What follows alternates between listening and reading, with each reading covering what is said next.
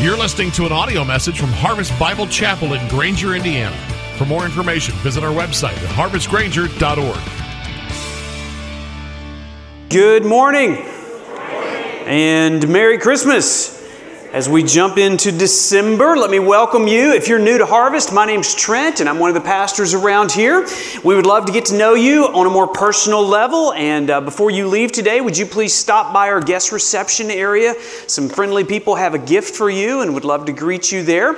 And for all of us here this morning, we'd love to know that you're here. So if you'll take that register that's found on the far left-hand side of every row, take that out, give us your name, your information. We'd love to pray for you. So give us a way that we can pray for you this week as you pass that down the aisle. And I would like to ask right now for a special group of people to stand with me. If you are a member of Harvest Bible Chapel, would you please stand? We want to find out where all the members of Harvest are this morning. Fantastic. Now, the reason I ask you to stand is because these are the people that are responsible for Harvest Bible Chapel.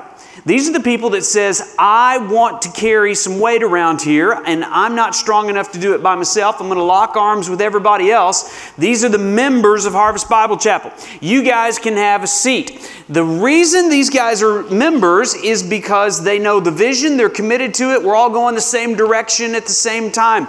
And we're committed to the mission of the church. Now, the way that you become a member at Harvest Bible Chapel is to come to the membership class, which we call Making Harvest My Home. That class is happening tonight at 5 o'clock. I have been looking at some of you for like a couple of years, and you still aren't members. Why not? Come tonight at 5 o'clock and embrace the responsibility and the privileges of membership. We'll serve you a light meal in the middle of that, and we'll spend some time together getting to know the mission and the core values of our church tonight at 5 o'clock.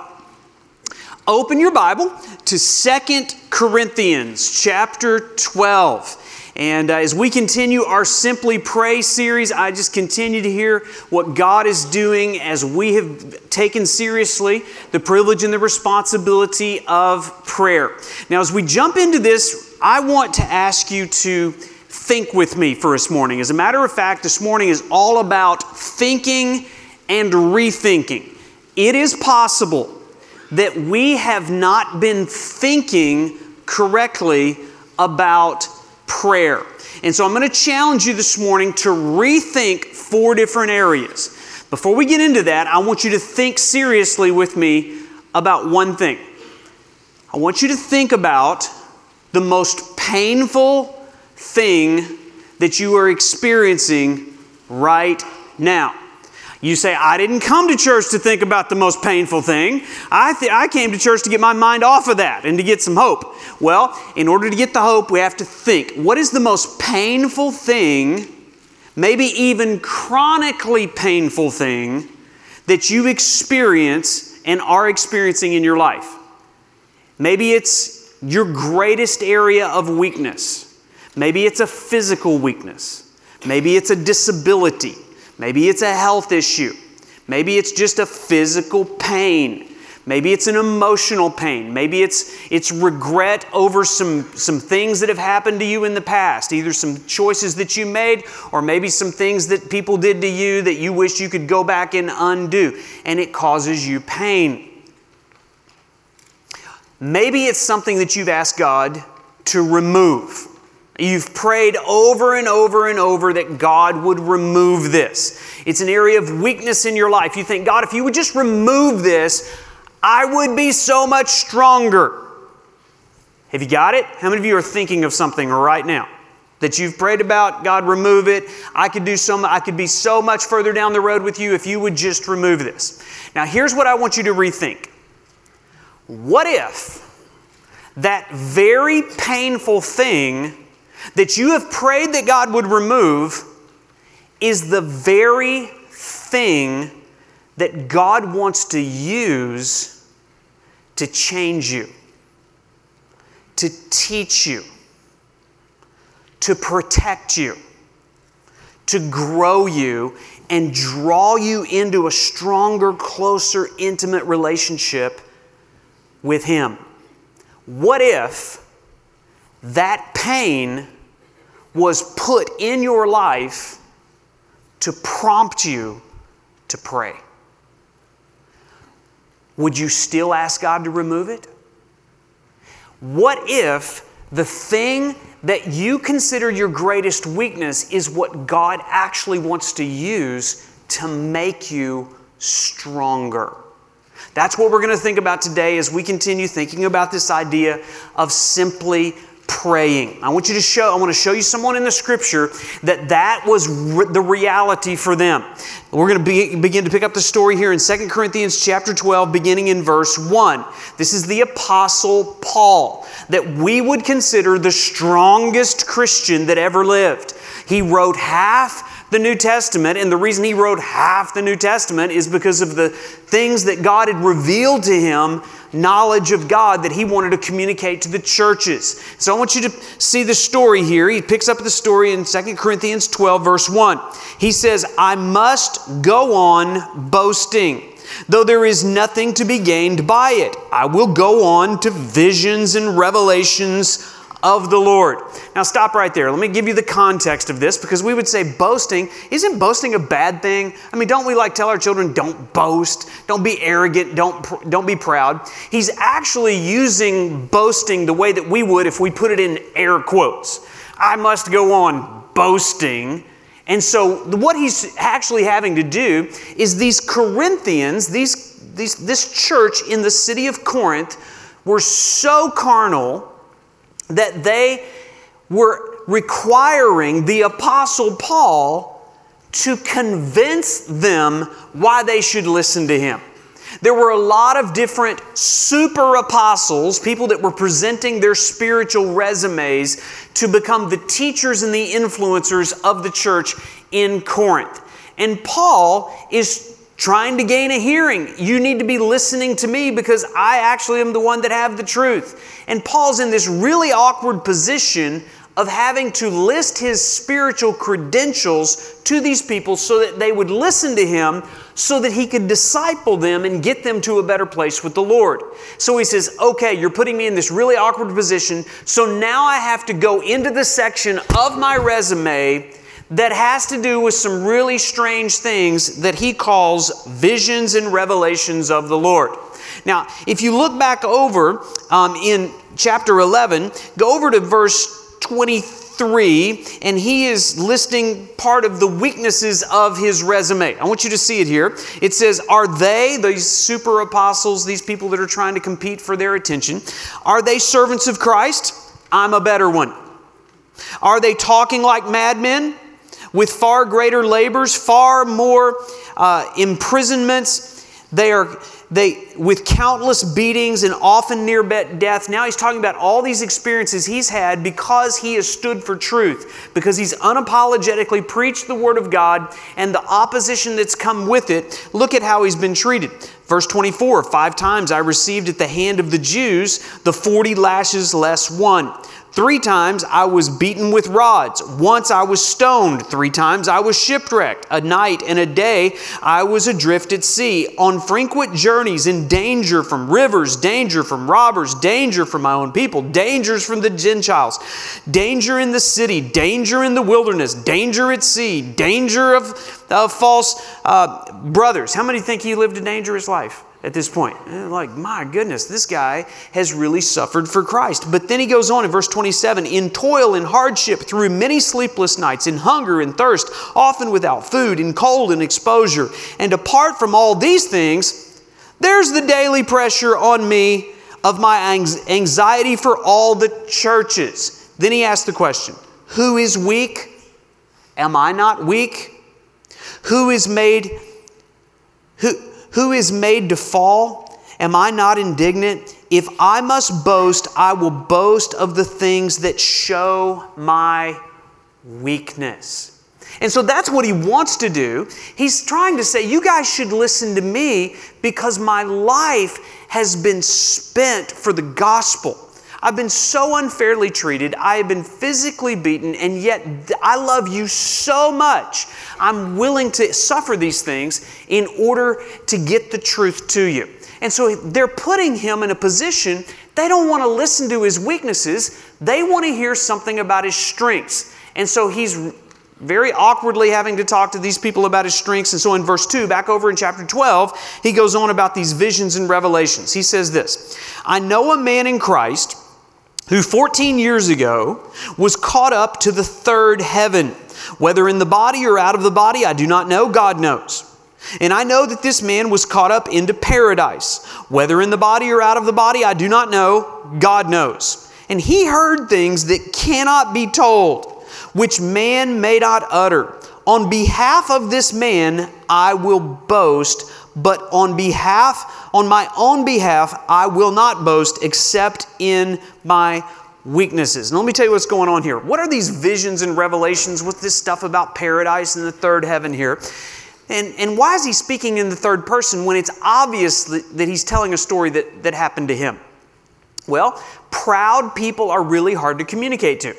And it puts you in a really hard position when you're actually trying to gain a hearing with proud people. So he's having to talk about these things that have happened to him. He says, I know a man. And so he's talking about himself that was caught up in the third heaven. Like, what's all this stuff about the third heaven? Sounds like a science fiction movie. Listen, it's not hard to figure out, okay? The first heaven is what we would consider the atmosphere of the earth, where the birds fly and the planes fly. That's the first heaven. And then beyond that, we have outer space. Did you see the moon this morning? Yeah, that would be the second heaven out there. And then the third heaven is actually the dwelling place of God, a place that one day we will all be with God in paradise. Well, Paul was exposed to such revelation that in some sense, he's not even sure if it was an out-of-body experience or it was a vision or a dream or something, or maybe a near-death experience, but he heard things and saw things that were going on in the dwelling place of God. Now, what's interesting is every time that somebody has a near-death experience on earth that we know of today, they write a book and they want to get rich and they want to tell all the details about it. Paul doesn't want to talk about this. He hasn't talked about it in 14 years. And yet they're putting him in a position to say, you've got to show us why we should listen to you. Well, here's a reason. I went to heaven. I found out some things about God. That's why you need to listen to me. So that was an experience that would cause someone to become proud because of the revelation that they have about God. Mark it down. The more revelation you have, the greater temptation you have to become proud. Here's the first thing that we need to learn this morning. We need to rethink the problem of pride. You remember that painful circumstance that I had you think of earlier? Do you understand that your pain is not your greatest problem? Your greatest problem is pride. And if you don't deal with your pride, it could be that God allows you to experience some pain to protect you from pride. Pain is not your biggest problem. Pride is, because pride prevents people from praying. Pride is prayer repellent. The more you think you know, the less you think you need. And so Paul understands that because he's experienced so much revelation, he had to experience some pain. Listen, the best thing you could put on your spiritual resume is not how much you know about God. The best thing you could put on your spiritual resume is how much more you need to know about God.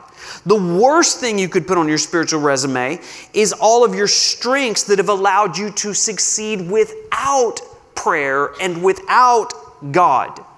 Listen, forget about your spiritual accomplishments. What qualifies you for ministry is not your spiritual strengths. It's not how much you know. What qualifies you for ministry is how you leverage your weaknesses to drive you further and further to God in prayer. And that's what happened to Paul. The stronger you are, the more God has to do to convince you of how much you still need Him. And the more accomplishments you have, the more you want to talk about those accomplishments, the more you must learn to boast only in your weaknesses. You see, strong people have difficulty praying. They see little need in their life for prayer because they think they can handle it on their own. They're so strong. And what's so interesting, strong people that think they're strong, they have a hard time seeing their own weaknesses, but they are great at seeing everybody else's.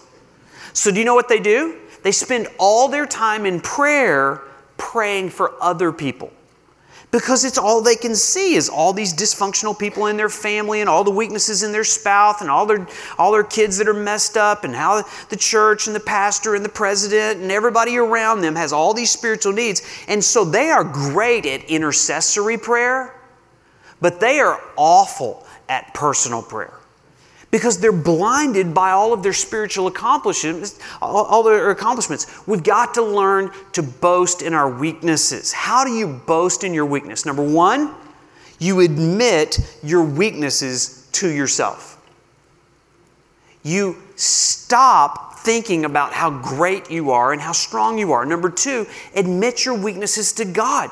You start off in prayer. God, there is so much unfinished business in my life. God, I still feel so distant from you. God, there's still such a propensity to run from you. And I am way too good at seeing weaknesses in everybody else. God, would you open my eyes to see what you want to do in my own life? I can guarantee you there is a prayer that God will not answer. Here it is. God, would you please remove every difficulty in my life so that I don't have to trust you? Would you please remove every pain so that my life can be so easy that I can handle it without you? I guarantee you that's a prayer God will never answer. And yet, that is the translation of most of our prayers. God, would you fix that? God, would you remove that? God, would you make me feel better? Would you make it easier over here? And God is like, I'm not answering that prayer because you're way too proud to handle life without me dealing with the pain and circumstances in your life. So the second thing we need to rethink is we need to rethink the purpose of pain. Now, we left off the story here in verse 6. I want you to look at verse 7. He says, so to keep me from becoming conceited because of the surpassing greatness of the revelations, a thorn was given me in the flesh, a messenger of Satan to harass me, to keep me from becoming conceited. Let's rethink the purpose of pain. So Paul mentions here this thorn in the flesh. Now, the Greek word that's used there indicates something pointed, something sharp, something like a stake or a javelin or the point of a fishing hook, like a splinter. It was something that caused pain. Now, it's interesting that he uses the word thorn here. He's using an analogy. I don't think that literally he had a thorn that was stuck in his leg or his finger that he couldn't get out, okay? But what he's trying to let us know is it was just as painful as that. And so we don't exactly know what the thorn is. A lot of people have speculated about it. There's some things that we know the thorn is not. This is what we know about the thorn. It's not sin, okay? This is not a personal sin issue because the Bible says it was given to him. God doesn't give you sin, okay? So it was something that was given to him. It was a gift that God gave him. Secondly, it was something that caused acute, chronic pain. It went on and on and on. Paul asked for God to remove it, but God continued to allow it. Thirdly, Paul viewed it as simultaneously as a gift from God and an instrument of Satan. Now, just think about that for a minute. most of us have a very dichotomy view of, God's over on this team and Satan's over on this team, and anything that's coming into my life, if it's painful, if it hurts, it's obviously from Satan. I mean, if somebody's, giving me a dirty look, well, you're from Satan, for sure. If somebody's got a bad attitude in the house, you are being controlled by Satan right now. And there is a sense in which Paul understood a proper theology of Satan, the adversary of God. We assign way too much power to Satan, okay? Listen, Satan is not Jesus' evil twin, okay? There's not this wrestling match in the universe between God and Satan, and we just really hope that God can work it out at the end and Satan will tap out. That's a wrong theology. Satan is the unwilling servant of Jehovah God. He does only what God allows him to do. And so Paul understood that even though the messenger was Satan, the message was from God.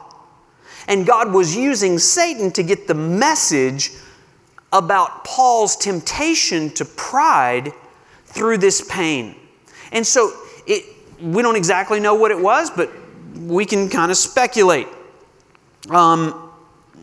People have thought, commentators have written, it could have been some type of emotional depression. Maybe he actually struggled with depression. Maybe there was some guilt over his past life. Do you think Paul had some things that were regretful in his life? And here he was trying to minister to the church when he knew that on his resume in the past was the fact that he'd actually persecuted the church and he'd actually killed Christians, and now he's trying to make disciples. And so maybe there was something going on in his psyche about what had happened in the past. Maybe it was his burden for his own people, the nation of Israel, that he had a heart to know Jesus. Maybe it was a relational conflict. Some people think that it could have been the opposition from all these false prophets and people that were trying to harass him, his opponents. Maybe it was the rejection of his ministry. Some people have said it was his mother-in-law. I don't know. It could have been.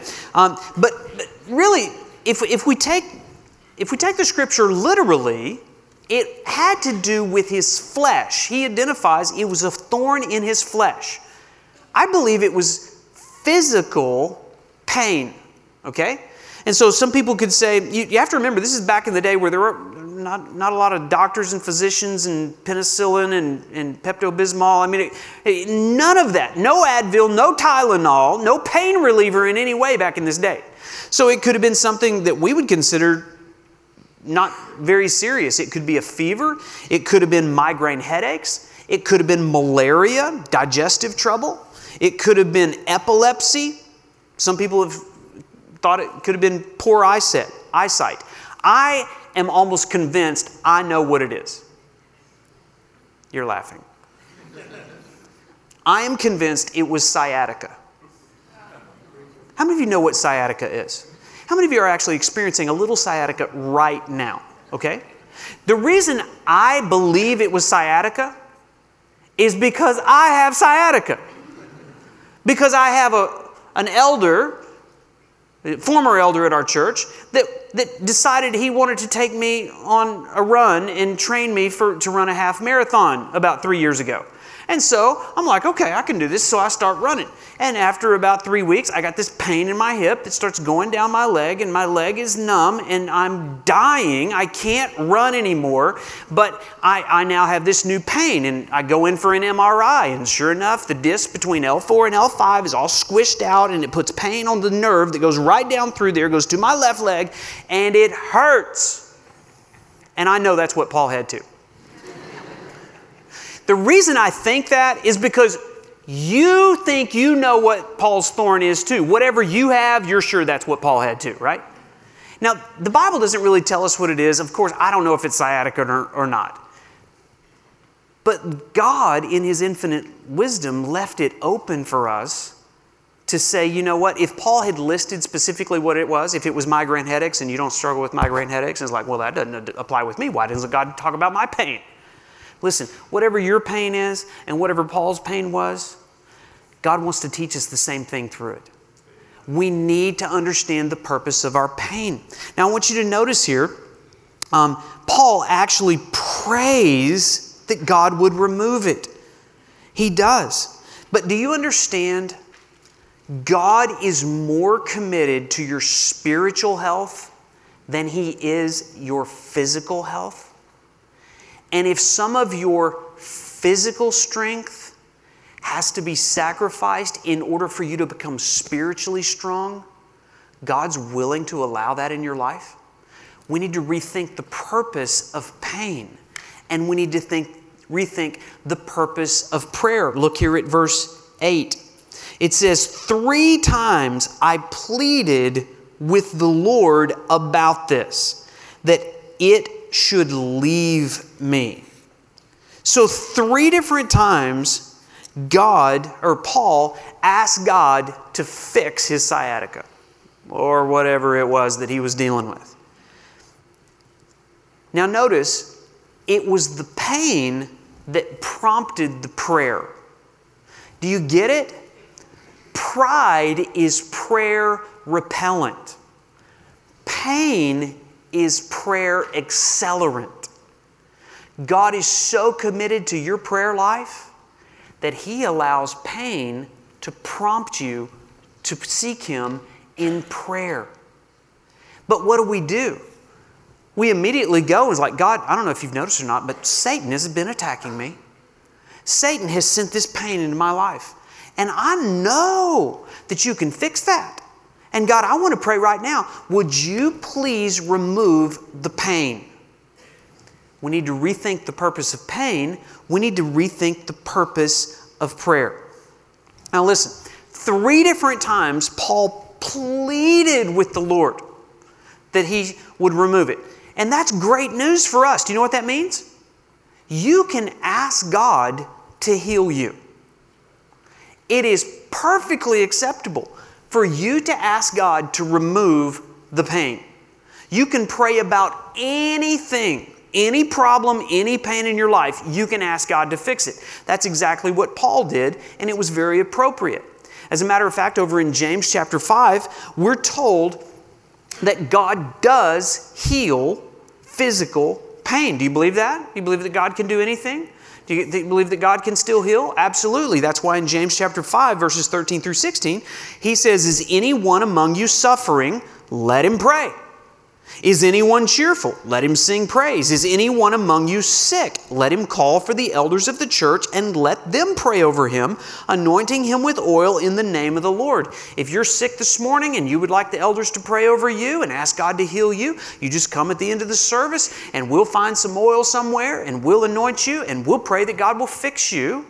We'll pray about any of that. We love to do that. There's times that people are facing serious health crises. Our elders will go over to their house and we've prayed for them and we've anointed them and we've seen God heal. And we've seen God not heal. But we're following what God says to do. In verse 15, he goes on, he says, "The prayer of faith will save the one who is sick, and the Lord will raise him up. And if he has committed sins, he will be forgiven. Therefore, confess your sins to one another and pray for one another, that you may be healed. The prayer of a righteous person has great power as it is working." Now, did you notice what happened in that passage?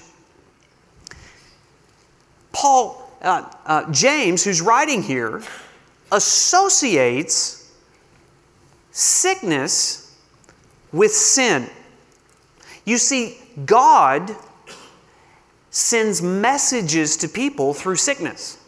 And one of the messages that He sometimes sends is the reason you are sick is because you are sinning. Now listen, God doesn't always send sickness, and not all sickness is a result of sin. Indirectly it is, because it all goes back to the Garden of Eden, and none of us would be sick if our great-grandparents, Adam and Eve, hadn't sinned. And so sin and sickness entered into the world at the same time.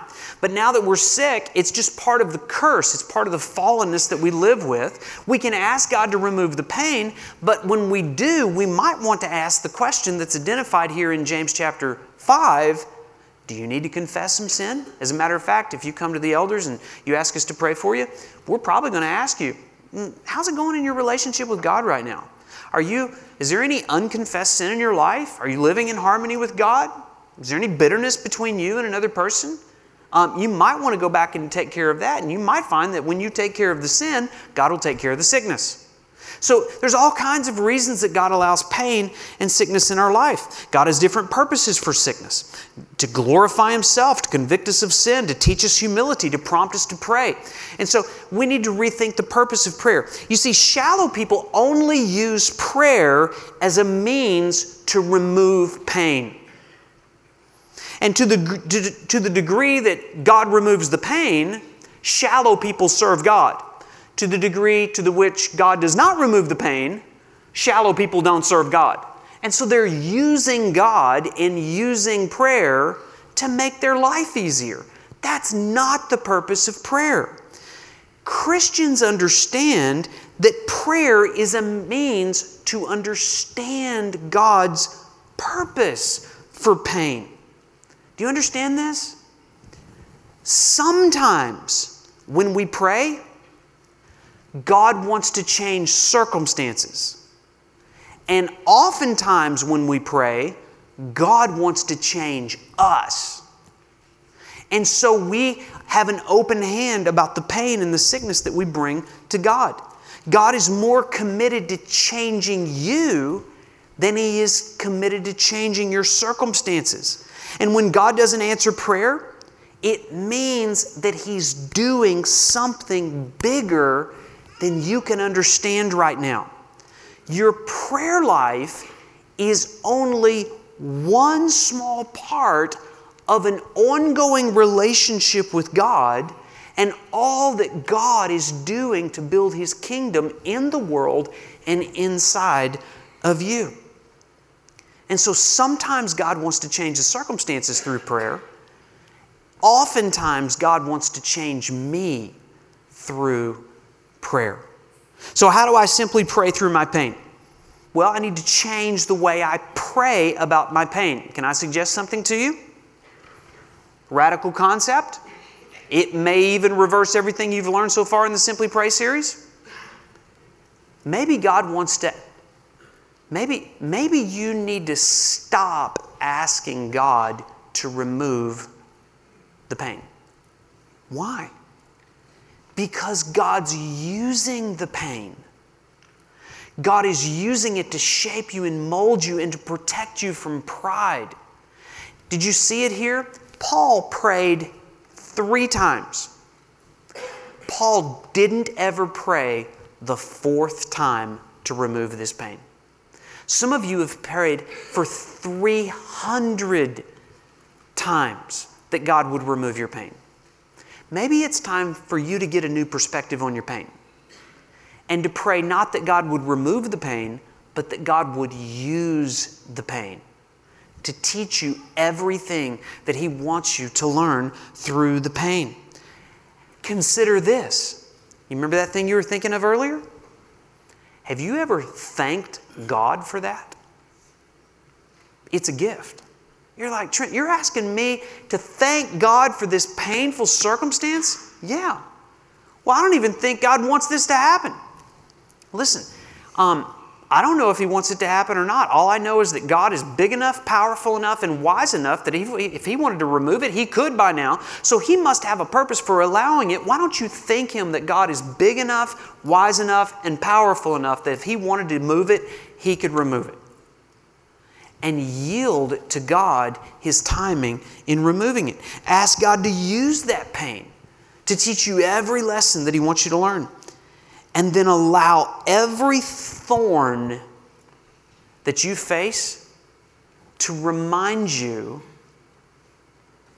that on the cross, on your behalf, there was a crown of thorns that was placed on the head of your Savior, not because of His sin, but because of your sin. And God used a crown of thorns on the beloved Son that He sent to save you from your sin.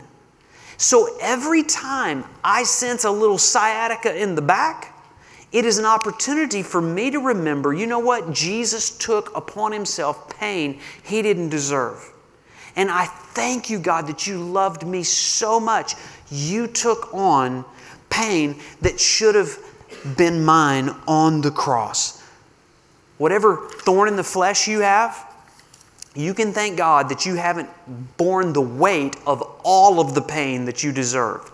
Jesus absorbed that for you. And if you've never viewed your pain through the pain that Jesus experienced on the cross, you don't even have the power yet to understand the gospel. And that's why we need to get to the fourth point. Here it is. We need to rethink the power of grace. Look at verse 9. It says, "But he said to me," God said to him, "My grace is sufficient for you. For my power is made perfect in weakness. Therefore, I will boast all the more gladly of my weakness, so that the power of Christ may rest upon me." Does it surprise you that the word gladly would show up in this passage? Paul was glad that God didn't remove the thorn. How in the world can a person be glad about the most painful situation in their life? It is only because of grace. My grace is sufficient for you. Now listen, we think of grace and we immediately think of amazing grace that saved me from sin. And we too often only think of grace in relation to salvation. Something that God did to remove my sin so that I can be right with God. And then we ignore God's grace for every circumstance and situation that we have every minute of the day. I have said that grace is the most overused, underdefined, and underutilized word in the English language. We sing about it, we talk about it. Can you actually explain how you're using God's grace today? How you are enduring the pain in your life through His grace today? Until you understand God's amazing grace to deal with every weakness and every pain, you'll never be able to be the person that God wants you to be. Grace is not simply what gets you saved. Grace is what keeps you saved. Grace is not simply what covers your sin. Grace is what gives you the capacity to deal with your thorns. Grace allows you to embrace your weakness, to boast in your weakness, to see your weakness as something that God wants to use to transform you. Grace is something that saves us, but it's also something that continually changes us. Grace is God's transformational tool. Paul Tripp, that has taught me so much about grace, says this: "Grace will convince you of your unworthiness without ever making you feel unloved. Grace will confront you with the fact that you're much less than what you thought you were, even as it assures you that you can be far more than you ever imagined. Grace will put you in your place without ever putting you down. Grace will enable you to face the truth about yourself that you've hesitated to consider while freeing you from being self-consciously introspective. Grace will confront you with profound weakness and at the same time introduce you to newfound strength. Grace will make you as uncomfortable as you've ever been while offering you more comfort than you've ever known. Grace will drive you to the end of yourself while it invites you to fresh starts and new beginnings. Grace will make you sadder than you've ever been before while it will give you greater cause for celebration than you've ever known. Grace enters your life in a moment, but it will occupy your attention for an eternity. You simply can't live a productive life or have a productive ministry in this broken down world unless you have grasped practically the grace that you have been given. God wants to give you grace today to deal with the pain that you're going through. And remember the purpose and the power of grace. Grace is God's way of protecting you from pride. There's two kinds of proud people in the room right now. By the way, there's only one type of person in the room, a proud person. Every person in this room has a propensity to pride. We want to boast in our strengths and we want to ignore our weaknesses. And God's economy, He wants you to reverse those. He wants you to boast in your weakness and He wants you to ignore your strengths. Because God wants to give you grace so that you operate in His power and not yours. So there's two types of proud people in the room.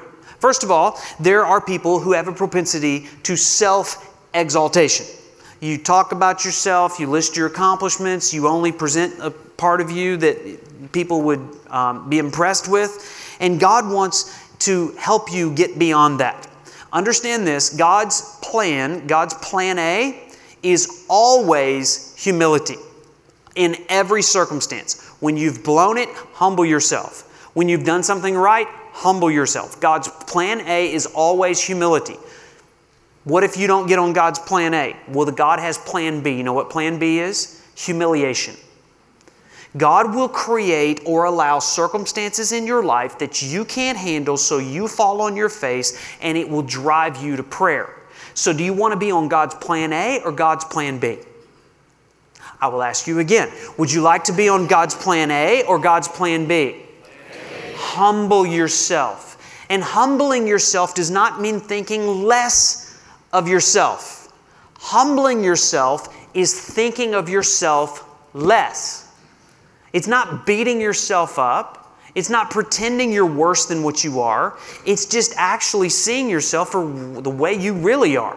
And so humble yourself so that you don't have to endure God's humbling grace. Now, I told you there's two types of people. First, you're given to self-exaltation. The second type of proud person is probably the majority of us. It's not so much you brag and boast about yourself. Your problem is not self-exaltation. Your problem is self-sufficiency. You think you can go through the day in your own power. You're smart. You got some money in the bank. You got a good reputation. You're friendly. You're nice. You're attractive. You got this. That's a problem. That's the problem of pride. It deceives you into thinking that you can handle life on your own. And so God has to give you some circumstances to convince you, I can't handle this. God, I'm not sufficient, but your grace is. And it's interesting in the passage, it says God's power is made perfect in weakness. Now, that's an interesting phrase because isn't God's power already perfect? Is there any way for God's power to be more perfect than what it is? So it's not talking about God's all-sufficient power as it exists with God. It's talking about how much of God's power is actually operating through me. You understand this? Only a person who humbles themselves, only a person who admits, I don't have the power that I need, can experience God's power perfectly operating in their life. The more you admit you're not perfect, the more of an understanding you have that God's power is perfect. So how do we simply pray? We ask God to show His power through our weakness. We admit, God, I'm not smart enough. I'm not rich enough. I'm not influential enough. I'm not persuasive enough. I'm not lovable enough. I'm not articulate enough. I'm not athletic enough. I'm not physically strong enough. I don't have enough. And so, God, I'm coming to you that your power is made perfect in all of these weaknesses in my life. We embrace the sufficiency of God's grace.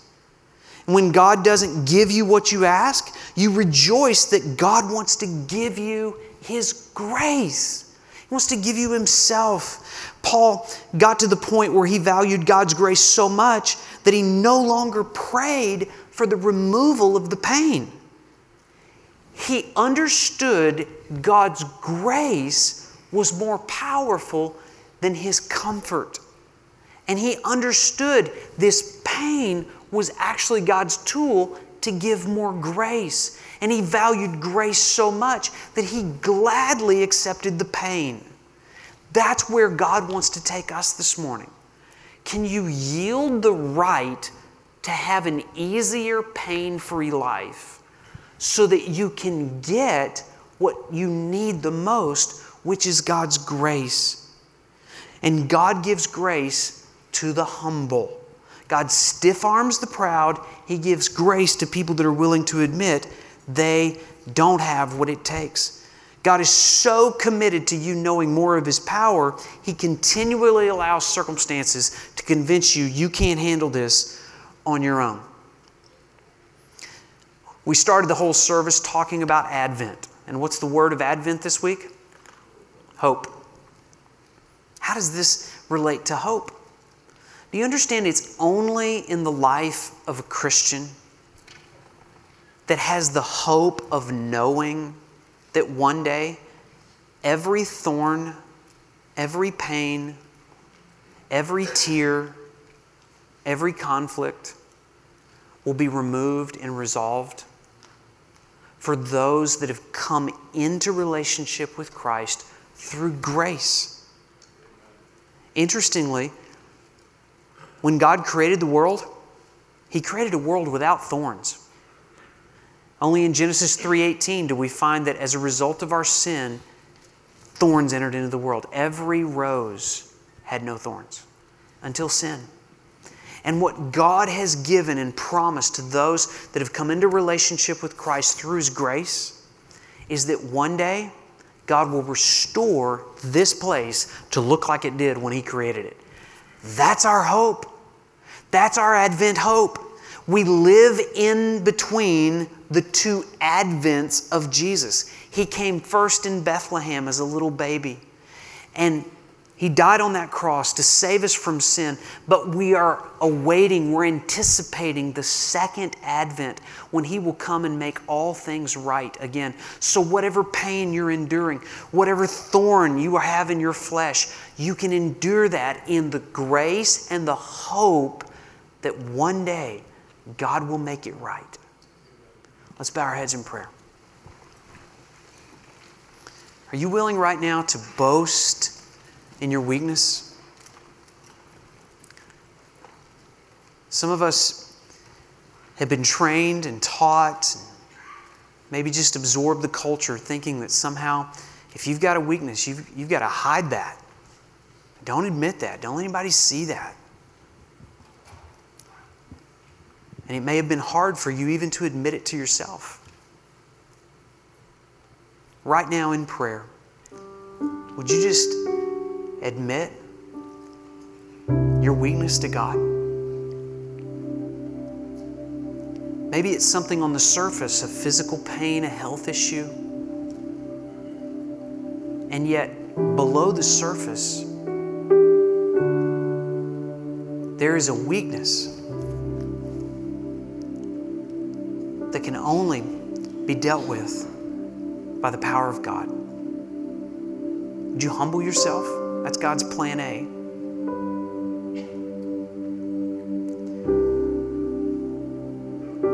Maybe it's intellectually, maybe it's emotionally, maybe it's spiritually. You're willing to admit, I don't have my act together. I'm not smart enough. I'm certainly not godly enough. So God, I pour that out to you. I open my hand. And maybe there's somebody here today that would say, Lord, I've asked you to remove this. But I want to go on record right now to ask you to use it for every purpose that you've designed it. God, bring me to the place where I see your perfected power. I want to get to the point where I gladly embrace my weakness so that the power of Christ may rest upon me.